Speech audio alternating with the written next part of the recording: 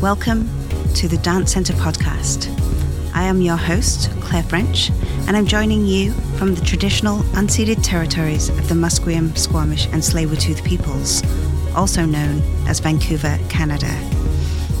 I'll be talking to dancers, choreographers and other members of the dance world here on the West Coast to find out more about their creative work and practices, and to discuss what it means to us to be dance professionals today. Thanks for joining us. It is my utmost pleasure to invite Shion Skye Carter into a conversation today. I'm very much looking forward to hearing from Shion because I've been a bit of a follower for a while, and I think this is just going to be really lovely to hear from herself, her own words.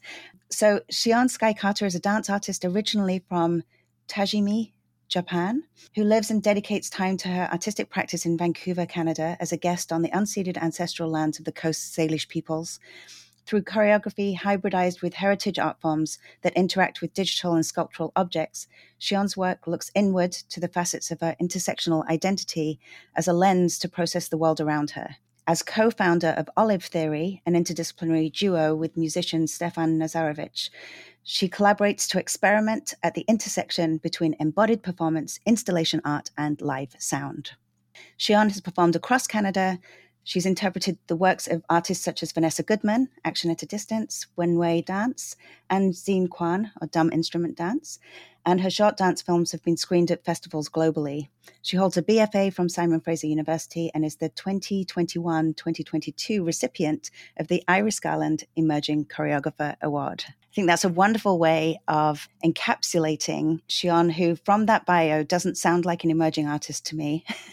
However, it's in a very short amount of time, and there's something really rich and so much that we can talk about in so many facets of the work that Shion does and the philosophy behind her work. But what I thought we would do is introduce Shion with a little bit of a further background. So Shion, welcome. And could you please talk a little bit about how you got into dancing, maybe even as a child, kind of pre-university education perhaps, and a little bit about that track for you. Did it start in Japan? Yeah, absolutely. Well, first off, Claire, thank you so much for having me. I'm so excited to be talking with you today. Yeah, I think when I was living in Japan, the closest dance education or experience that I had, I only lived there until I was 6 years old, but I did have that classic experience of wanting to put on performances for my parents in the house. So my family, they have a lot of home video recordings of me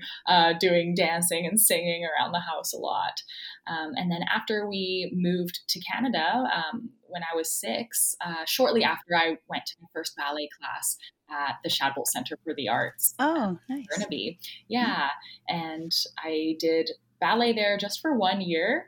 And then I told my mom I wanted to do sports instead. And so I ended up doing soccer and track and field and different sports. And I didn't actually go back to dancing until I was 13 when I started attending Burn Creek Secondary School, which was my high school.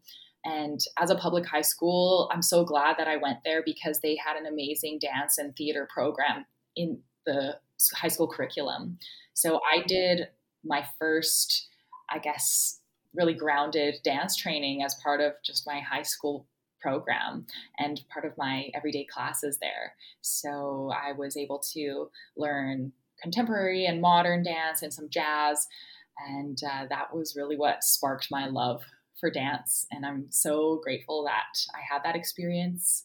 And my teachers there, who I haven't seen in a while, but Shannon Turling and Allison Murphy, they were incredible and really encouraged students to not only develop their artistry and performance, but also to choreograph as well. And I think that was experience that for me as a teenager really shaped my love for creating and for choreographing, not just performing. I love that because while I grew up, like I went to dance schools from 3 and was on the stage from that young in lots of different things. But I do remember my physical education teacher at my high school almost demanding that I choreograph something and perform something that I made. And it was just such a fond memory I have of, Trish Phillips suddenly saying, "Oh, Claire, why don't you create something for this, so there is something. I think that's where the love of choreography as opposed to improvising something came for me at a very young age, but that's looking back a long way back to that world. But yeah, I love that connection you've just made to those teachers in high school and in general school who kind of notice the creativity, right, and kind of want to nurture that. Yeah, that's wonderful. So would you say that the interdisciplinary work that you do is what helped you in a way kind of formulate your early career, like in terms of a focus? I feel that strongly in your work. I feel like there's a real message there almost, or something you're inquiring about that feeds you and then feeds your audiences, kind of. So I wonder if you could talk a little bit about maybe that trajectory. Like, how did you find the interdisciplinary, or did it find you, Oh, that's a really nice way of putting it. Did I go look for it, or did it find me? That's lovely. Yeah, definitely. I have always been interested in different forms of art. My dad is also a designer, so I grew up looking at his like architecture books around the house, and design and architecture and sculpture books as well. So having some exposure to those different art forms, and also my parents both, they wouldn't say that they are great at this. They would probably get mad if they heard me saying this, but they're really amazing artists. They love to do illustrations and painting too. And I think that exposure to those different artistic disciplines just around my childhood homes also probably fed into my interest in how my curiosity and how I could bring those different disciplines in and have them feed into each other. Mm-hmm. And also when I was at university and the Simon Fraser University Dance Program, I think that the downtown campus, the Goldcorp Center for the Arts campus, had opened maybe just several years before I started there. So I'm really lucky that happened, because that downtown campus has the entire School for the Contemporary Arts in one building. And because all of the art students were in that one building, they had interdisciplinary creation courses there. And I was able to meet artists from the music program, visual arts, film, dance, and also, I guess, theater production and acting as well. And so these students were brought together, and every week a new group would be put together to create a new short work that we would then share with the class by the end of that week. And that experience was my first foray, I think, into interdisciplinary collaboration in this very intentional way, and learning skills of how to have different collaborators' inputs and ideas come together. So, yeah, I feel like I came to Vancouver to do my master's at SFU in the 90s, and I did the MFA in interdisciplinary studies. So it's really interesting how, it was up on the hill at the time.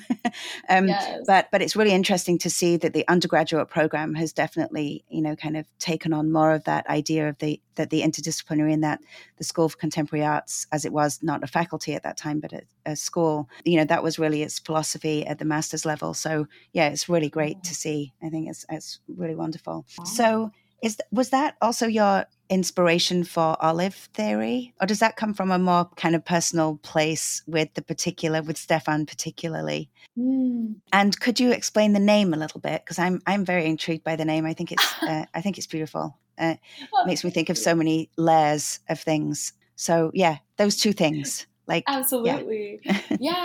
Stefan and I actually met before going to university when we were both in grade 12. So we had met prior to university, but then we ended up both going to the School for Contemporary Arts, him in the music program and me in the dance program. Yeah. So even though we had already known each other and we were partners, we hadn't tried collaborating and bringing our disciplines together before. And so after going through the experience of the dance program for 4 years and him going through the music program, we realized that a lot of the time the disciplines could be quite separate from each other, even though they were in the same building. Students would kind of work within their own bubble and with the same people who were in their same discipline. So we received mentorship from a few professors in the music side of things. Sabrina Schroeder, Mauricio Paoli, and Arnie Eigenfeld.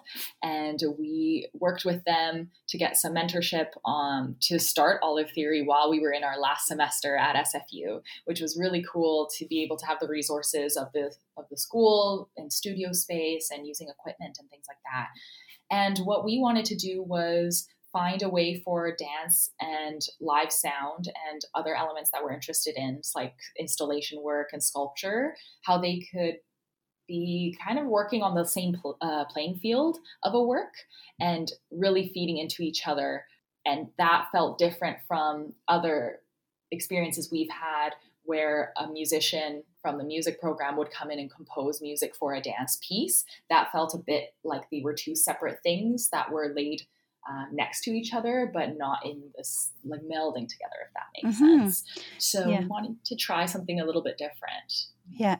And I think there's something really lovely about because that's something that's really dear to my heart, but there's something about the form, what that does for your perception of form. And I'm, as I, we open up this to kind of things, our belief systems or something in terms of dance. Has that influenced what you think is possible in dance? Or would you say, that way round? I think part of my interest or my curiosity with you is whether it matters whether or not it's called dance.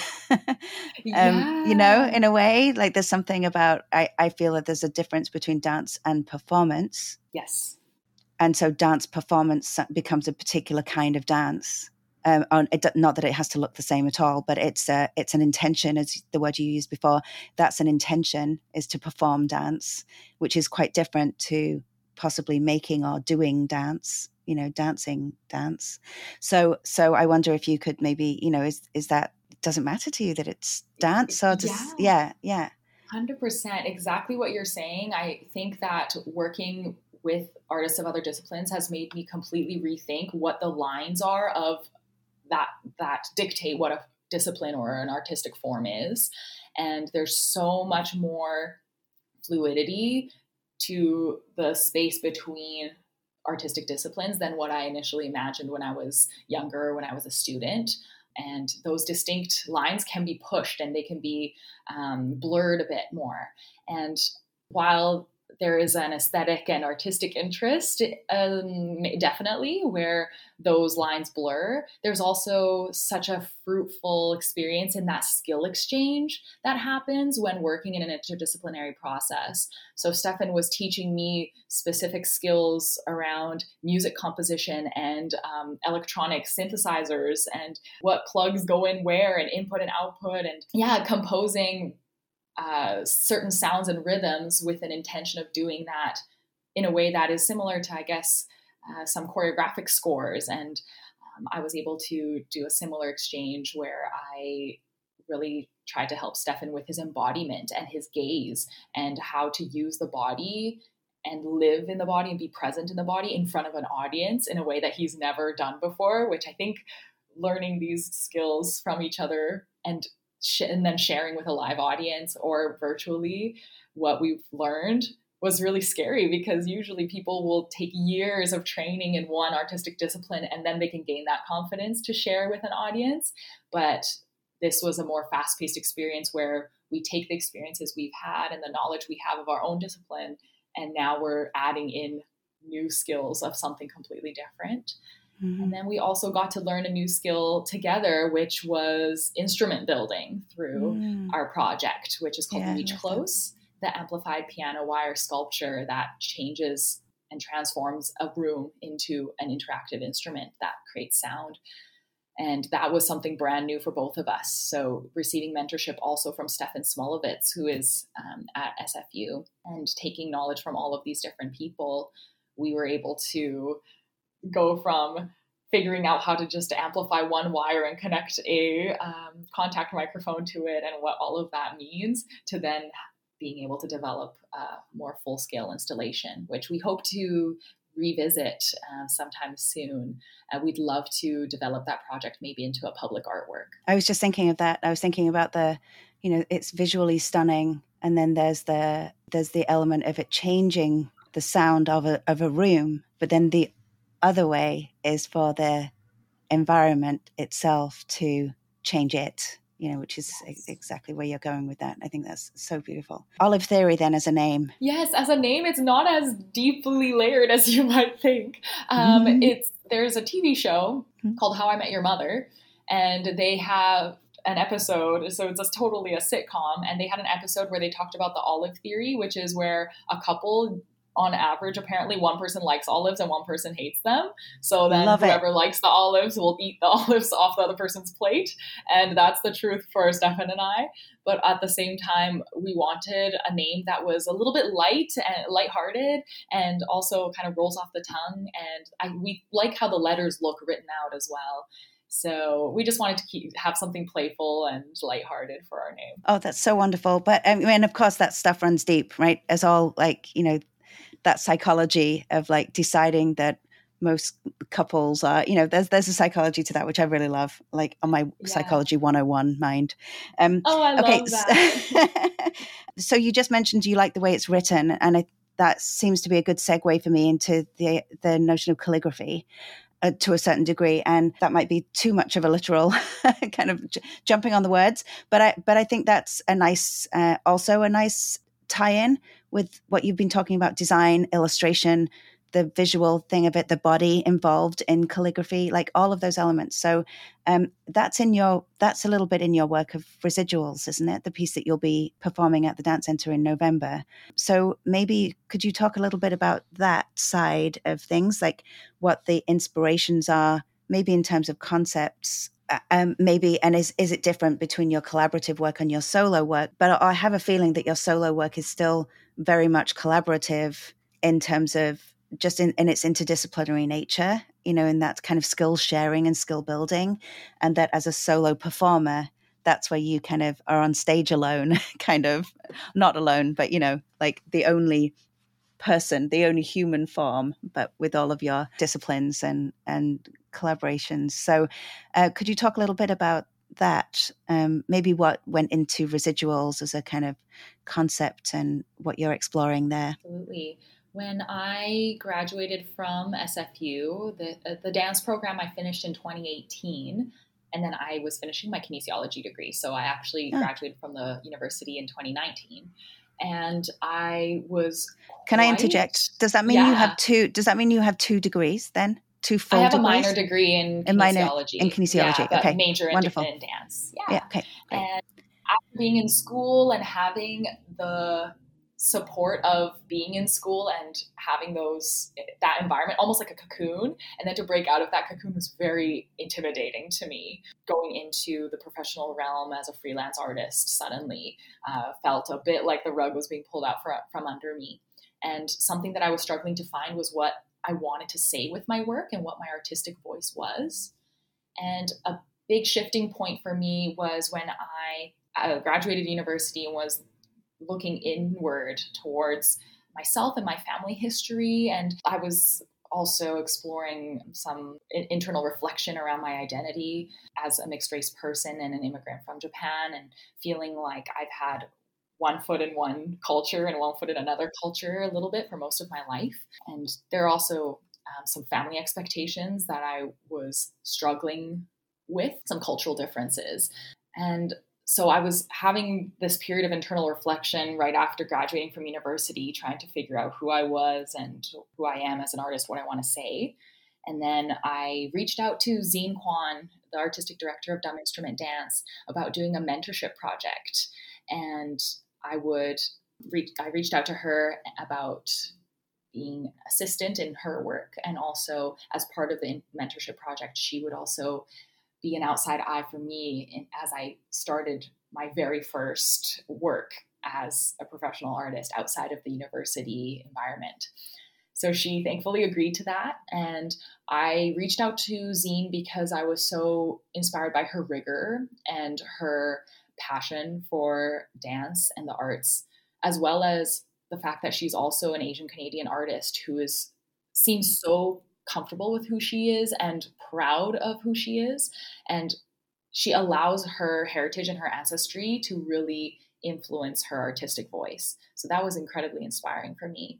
And after working with her for a year and a half through this mentorship over the course of multiple projects, I had the initial, I guess, 15-minute work in progress version of my solo that I had created. And part of what went into the concept of residuals was me using calligraphy as a traditional art form that I view as part of the kind of strict sort of meditative, this very specific art form that's linked to a very old part of Japan and Japanese culture. And I would use that art form as almost like a portal to travel back in time a bit and then bring that into the present day to incorporate with dance and almost provide this new contemporary perspective on this very, very old art form. And I used to do calligraphy when I attended Gladstone Japanese Language School in Burnaby. That's where I went to Japanese school for 10 years after moving from Japan. And thankfully, my parents enrolled me and my sister in that school so that I could keep my Japanese skills and be bilingual.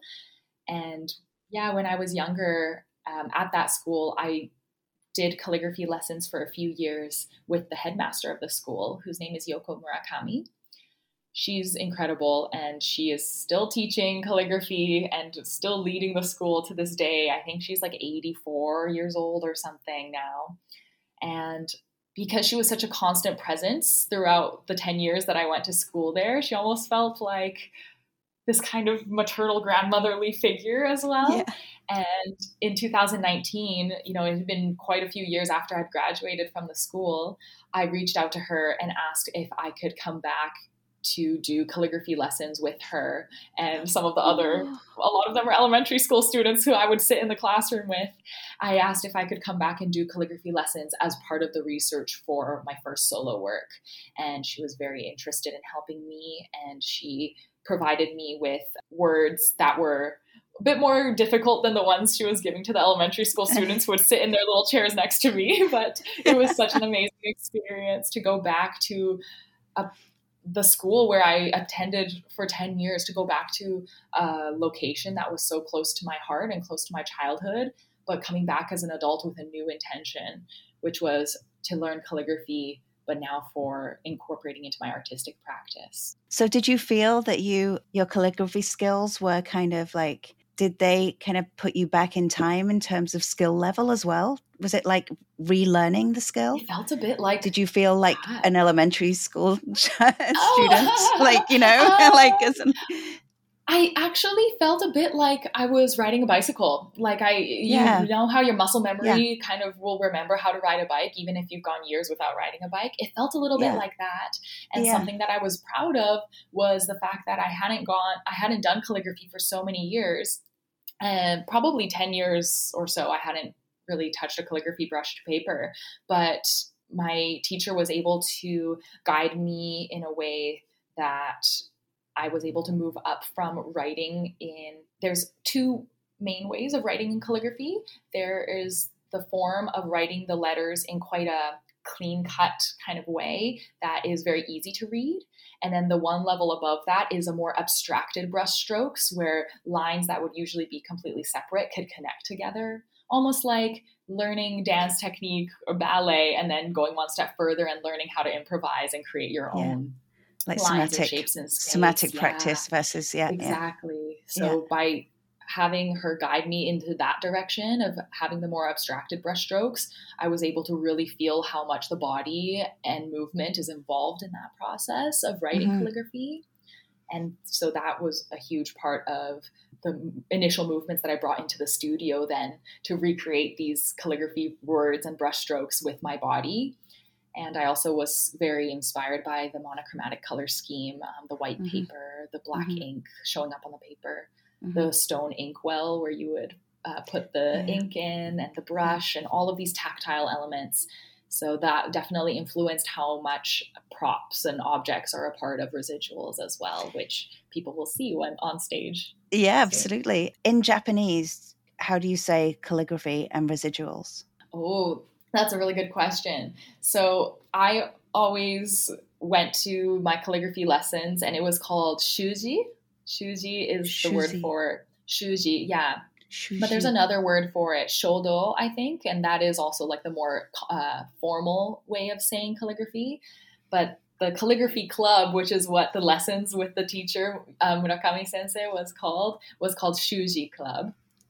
And actually, my title of the piece, Residuals, I think you notice that there's the Japanese characters. That's actually not a translation of Residuals.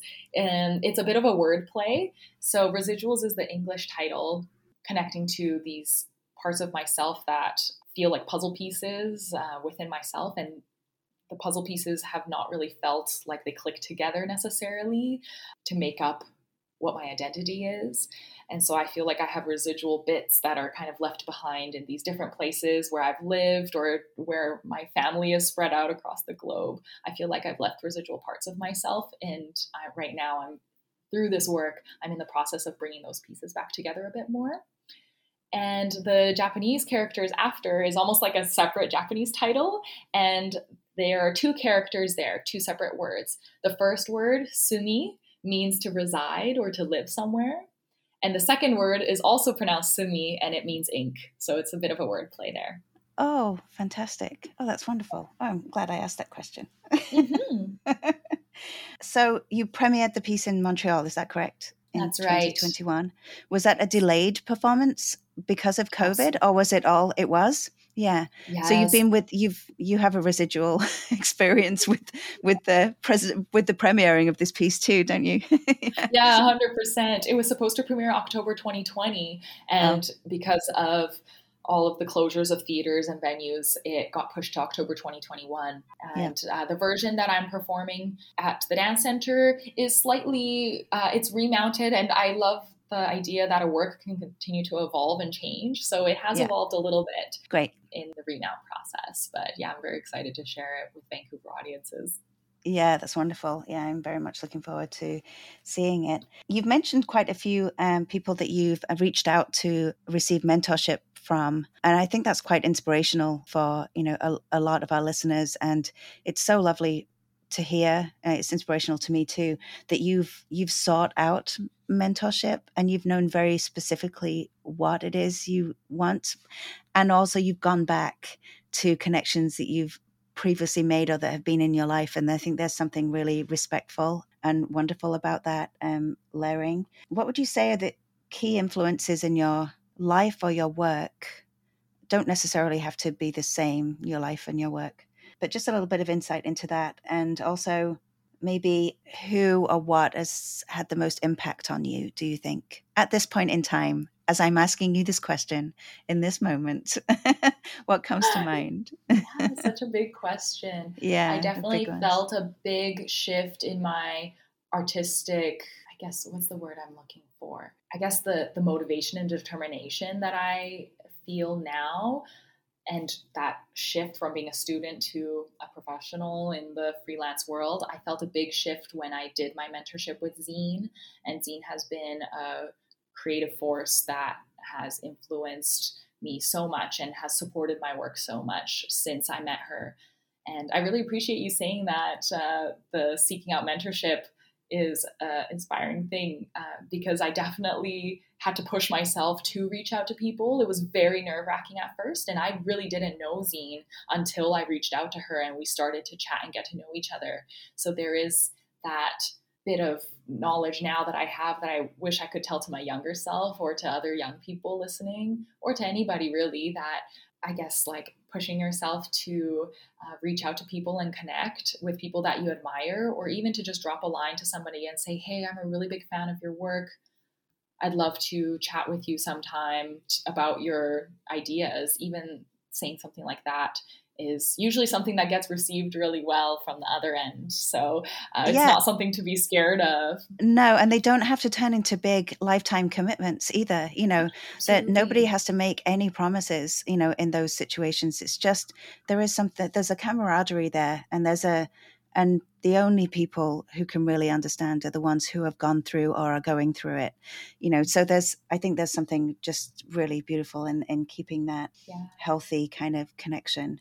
Definitely. Yes. Yeah. And yeah, a couple of impactful people, Yeah. definitely. Yoko Murakami, the Yeah. headmaster of Gladstone Japanese Language School, and her generosity with sharing, again, skill sharing her knowledge and her masterful her expertise in calligraphy as somebody who is coming back after being disconnected from her and from the school for so long. And the support of different organizations and funding bodies has been huge in letting me explore my ideas and really start getting my footing in this world of freelance art making, which can feel so tumultuous and shaky. So I think, yeah, hugely, I feel so grateful to organizations such as the National Association of Japanese Canadians, who supported my first iteration of the work, BC Arts Council, Canada Council for the Arts, and the Iris Garland Emerging Choreographer Award from the Dance Center. They've all been huge in making my work happen. And now with the Iris Garland, I have the chance to perform in the Ferris Theatre, which I never thought I would be able to do. I've always regarded that theater in such like high, I guess, like vision and esteem. Yes, and I've seen people perform there who I've gone to shows since I was in university at that venue, and I didn't think that I would get to perform there myself, and let alone performing my own work, which is so different from performing in someone else's choreography in that space. And I've even had pinch me moments recently where the Dance Center's, I guess, new season pamphlet went out in the mail to lots of people. And I've had multiple friends reach out to me saying, hey, I saw you in my mailbox. Like, there's a photo of you in the pamphlet. Yeah. And it was such an unexpected thing to get reached out to by multiple people about that. And it just warms my heart so much to go from not knowing what my artistic voice is to then having come all this way. And through COVID as well, I'm really grateful to have received support for the work despite the pandemic going on. Even though some things were delayed, I was still able to go through the creative process, even though it was split up in chunks, and work with so many amazing collaborators, whether it's musicians, a costume designer, prop designer, lighting and video projection, all of these people, to develop a work that's now gonna be shared in the city that I live in. It's so special. And I would have not believed it if I told I graduated university when I was like 21 or 22, if I told them that I would be in a pamphlet in people's mailboxes. I wouldn't have believed it. Well, you better get used to it, because I don't think this is going to be the only time. So, and I think what's so great is that it feels like there's something you inherently understood as you were leaving university, that you would have to do something to transition, and so your openness to that, I think, has also been appreciated by the community, so that it's been okay to support you. It's only been 4 years since you left university. And for a lot of people, this stuff doesn't happen until they've been out in the world for 10. And so there's practicing of patience, but you have that patience, and you have that patience with your work. I think that's why. Again, Psychology 101. I think that's why. Oh, I love that, Claire. Oh, can I say another thing also? I realized reaching back to our earlier part of the conversation where you mentioned like reaching out to people and connecting, but also going back to past relationships to see what new fruitful experiences can come out of that. Yeah. Part of this Iris Garland presentation, I'm so excited that it's not just my solo that's being presented, but also a short solo by Jewelyn Lee, who's an emerging dance artist in the city, is going to be performing. She's like the opening act, kind of performing first before my piece. And Zine has choreographed her solo in collaboration with her. So I'm so excited that I've now reached back to this person who was my mentor for the first time of my career, and who is now mentoring Jewelyn. And also, I think there's something important in that about uplifting other young people who might not have had chances to be presented with their work on stages yet. And I know that I would have really loved it if I was just out of university and able to create and perform something. I'm just so excited for Jewelyn to also be part of this experience, and for Zine as well. But yeah, I hope that can be something that also happens often in the city as we go, is inviting young artists who maybe haven't had a lot of presentation experience and having them brought in to maybe perform just like a short thing as part of a double or triple bill or something like that. I love mixed shows with lots of different pieces. So yeah, I just wanted to pop that in and say that that's something that I'm hoping I can see more of in the city is shorter works where people can get a chance to perform in these esteemed spaces. What a way to build community, healthy community. And also, I think, that's happened in previous generations in Vancouver, and it's shifted focus. So I think there's a cycle of life, in the dance communities and that occurs. And so it feels like it's time. I feel like, what you're kind of one step ahead and kind of, imagining this kind of like peer-to-peer relations world again that could be, could come out of, could resurface with a different generation. I think it's really wonderful, really great. So what's been your greatest challenge? Oh, probably, as it probably has been with lots of other artists, the initial year of the COVID pandemic was very nerve-wracking because I didn't know when artistic projects would be able to happen because so many of them got canceled or postponed. And also that fear of financial stability not being a thing. I was just starting to get contracts and starting to incorporate freelance work and contract work alongside my dance teaching as part of my income. And then to have the teaching and the contracts suddenly gone was really scary. And I know it was for so many people. And so that was a time when I not only was fearful for financial stability, but also for my artistic momentum. I felt a bit at a loss when I was just stuck at home for months at a time. I felt a bit like I wasn't contributing to society maybe a little bit. And again, like reflecting on what my identity is. If I'm graduated from an arts program and I'm wanting to go head on into being a freelance artist, but I'm not able to do that, then what am I doing or who am I? So that was a moment that was a bit rattling for me. And it happened right at the beginning when I was trying to kickstart my career. So that's probably the biggest challenge that I faced. And I took a lot of inspiration and gained my creative, I guess, curiosity again through inspiration from seeing people who were suddenly pivoting their projects into digital and creating dance films and seeing how these people had so much drive to still create and to still share something with the world, even if it wasn't being presented by an organization or a venue, or even if they weren't getting paid for it. They're just like, I just want to keep creating and keep that momentum going. And that was hugely inspiring. Yeah. So that inspired me to start getting into DIY dance film making as well, which has been really fun. Yeah, is that where your dance film stuff started then, or had you done some before that? Yeah, it was. Oh, good. Yeah, that was my first time. Yeah, it was during the lockdown. I would just create some films in my home or outside, and thankfully those films have gone on to be screened in different places or have developed into live performance. Yeah, so great. Yeah, it was really inspiring to see other people doing it, and that really pushed me to get out of the slump that I was feeling.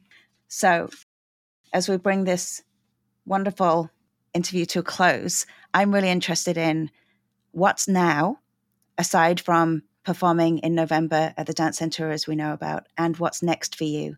And I'm particularly intrigued that I know that you are getting on a plane on Friday morning and going somewhere, because we were trying to work out and schedule this interview, and that one turned out not to be an option because you're flying away. So please tell me more about that. Yeah, where are you going? Yes. At the moment, aside from residuals, I'm working on a couple of different projects. One of them being a residency at the Art Gallery of Ontario in Toronto. So I'm grateful to be one of the artists in residence there this year. And I've been doing my residency program from July, and it goes till the end of October. So what that program involves is it's mostly a digital remote residency. And I'm creating a work with two collaborators who are based in Ontario, Mayumi Lashbrook, who is a dance artist, and Hitoko Okada, who is a fiber artisan and a storyteller. And we all share Japanese and Japanese Canadian heritage. So the work is centered around community building together and reaching back to heritage art forms such as shifu, which is fabric made from washi paper thread. and it is an old art form that's disappearing. Even in Japan, there are very few artisans left. And Hitoko, one of my collaborators, is one of the few Japanese Canadian artists based in this country that is continuing that art form from the 6th century Japan to now, and keeping that going into the future. So we're creating a work around that history, and with also the intention of calming our nervous systems and trying to bring in a sense of calm and recentering for both us as performers and for the audience. And that piece has been developed over the last several months remotely. And for the tail end of our residency, I'm going to Toronto to film the piece at the AGO. So that's where I'm flying out to. I'll be spending some time in Ontario for that. Great. And aside from that, I'm also doing a project through Dance West Network for their Youth BC Dance and Research Project. It's basically a program where a few artists have been selected to develop new project ideas that center around conversations and facilitating community building for youth, especially BIPOC and LGBTQ+ youth in BC, especially more rural areas. And I'm, through that project, developing a dance and calligraphy workshop that I'm hoping to travel to different rural communities and teach this dance and calligraphy workshop to people. Wonderful. So, that's great. And is that next year? Is that scheduled for next year? Or is that happening now? That Dance West Network program is happening right now, and the sharing of the projects are happening, I believe, the first week of November. Second week of November. Yeah, because you're performing the first week of November. Yes, performing the first week of November with residuals. And then the week after that is when we're sharing, all of the artists are sharing their project ideas. And it's really nice because it's basically a research incubator for the selected artists to develop these ideas for their workshops or whatever projects they're developing, and then share the ideas with the hopes that maybe in the future it can be taken to these communities to share and build connections with folks. And I think other than that, I'm also, as a full circle thing, I'm one of the guest choreographers at SFU's dance program for their repertoire class at the moment. Excellent. So Great. They will be having performances the following week in November, from November 17th to 19th. And I'm really excited to be working with this new generation of rigorous, amazing dance artists. That's so great. Freelance career, check, check, check. She's like, this is how you do it. Okay, excellent. This is so wonderful. Thank you so much for sharing. Could you please tell people where they could find out more about you? Sure. Yes, my website is shionskyecarter.com. My first name is Shion, middle name Skyecarter. Let me just spell the whole thing. And .com. My Instagram is @ShionSkye. And you can keep up with me there to see what I'm working on. And I often post videos and photos of the work while they're being developed in the studio. So I love posting kind of behind the scenes and also during my travels. And yeah, thank you so much, Claire. This was so nice chatting with you. Yeah, thank you. This was absolutely wonderful. So yeah, good luck with all of it. And I look forward to following you and following your career. And we'll be in touch again soon. Okay. Sounds good. Thank you. Bye, everyone. Thanks.